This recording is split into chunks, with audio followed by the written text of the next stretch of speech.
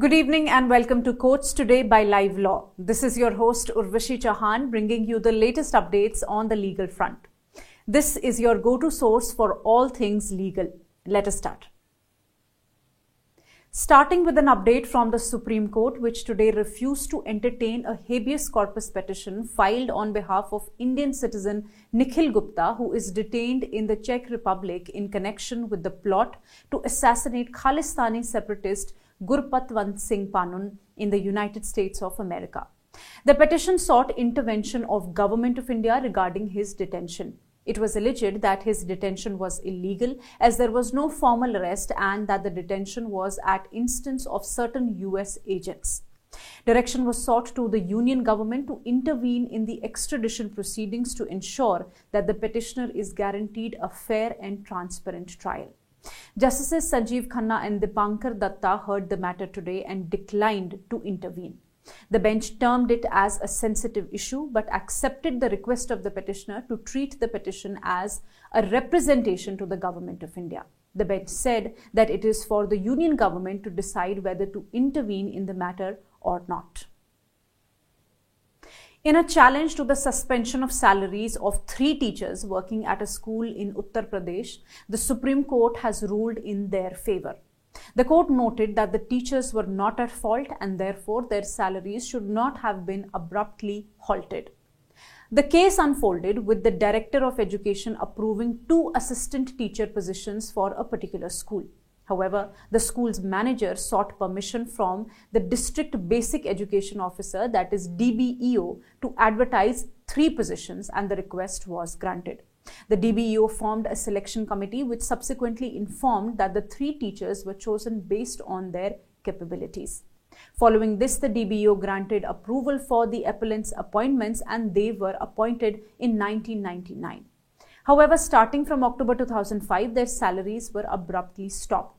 Distressed by this, they approached the High Court seeking a mandamus to compel the payment of their salaries from October 2005 onward. But the petition was dismissed. So they appealed to the Supreme Court. The appellants averred that they had tendered a very long period in service to the school, that they were continuously teaching till March 2016 and could not be prejudiciated as they were not at fault. The state, on the other hand, defended the impugned judgment by contending that where there was a fraud, whole selection process was vitiated. After reviewing the evidence and hearing arguments, the Supreme Court Justices J.K. Maheshwari and K.V. Vishwanathan found no merit in the state's case.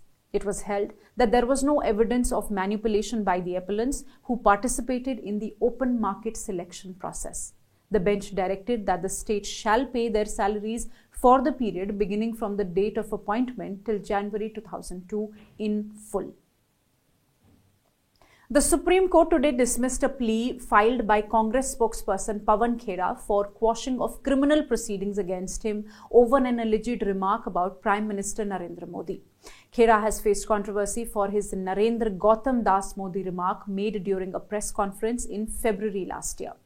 Multiple FIRs were filed against him, resulting in his arrest by Assam police in the same month. He has been charged under various sections of IPC for promoting communal enmity, defamation and insult with intent to provoke a breach of peace, etc. He had approached the Allahabad High Court seeking quashing of the summons order and charge sheet filed against him. He also tendered an unconditional apology, but the High Court declined to grant him any relief and had dismissed his plea. Today, a bench of Justices B.R. Gawai and Sandeep Mehta was hearing the SLP filed against the High Court's order. Saying that wishing away an offence was not possible, the court dismissed his plea. In another update, the Supreme Court today criticized a Calcutta High Court judgment which made news in December last year. The High Court had made certain observations regarding sexual behavior of adolescents.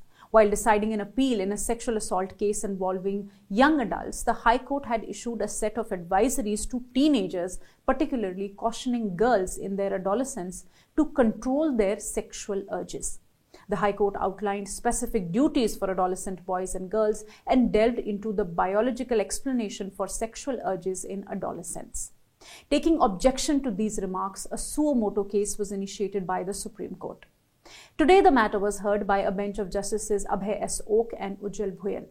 Not only did the top court find the observations problematic, but also questioned the legal principles invoked in the ruling.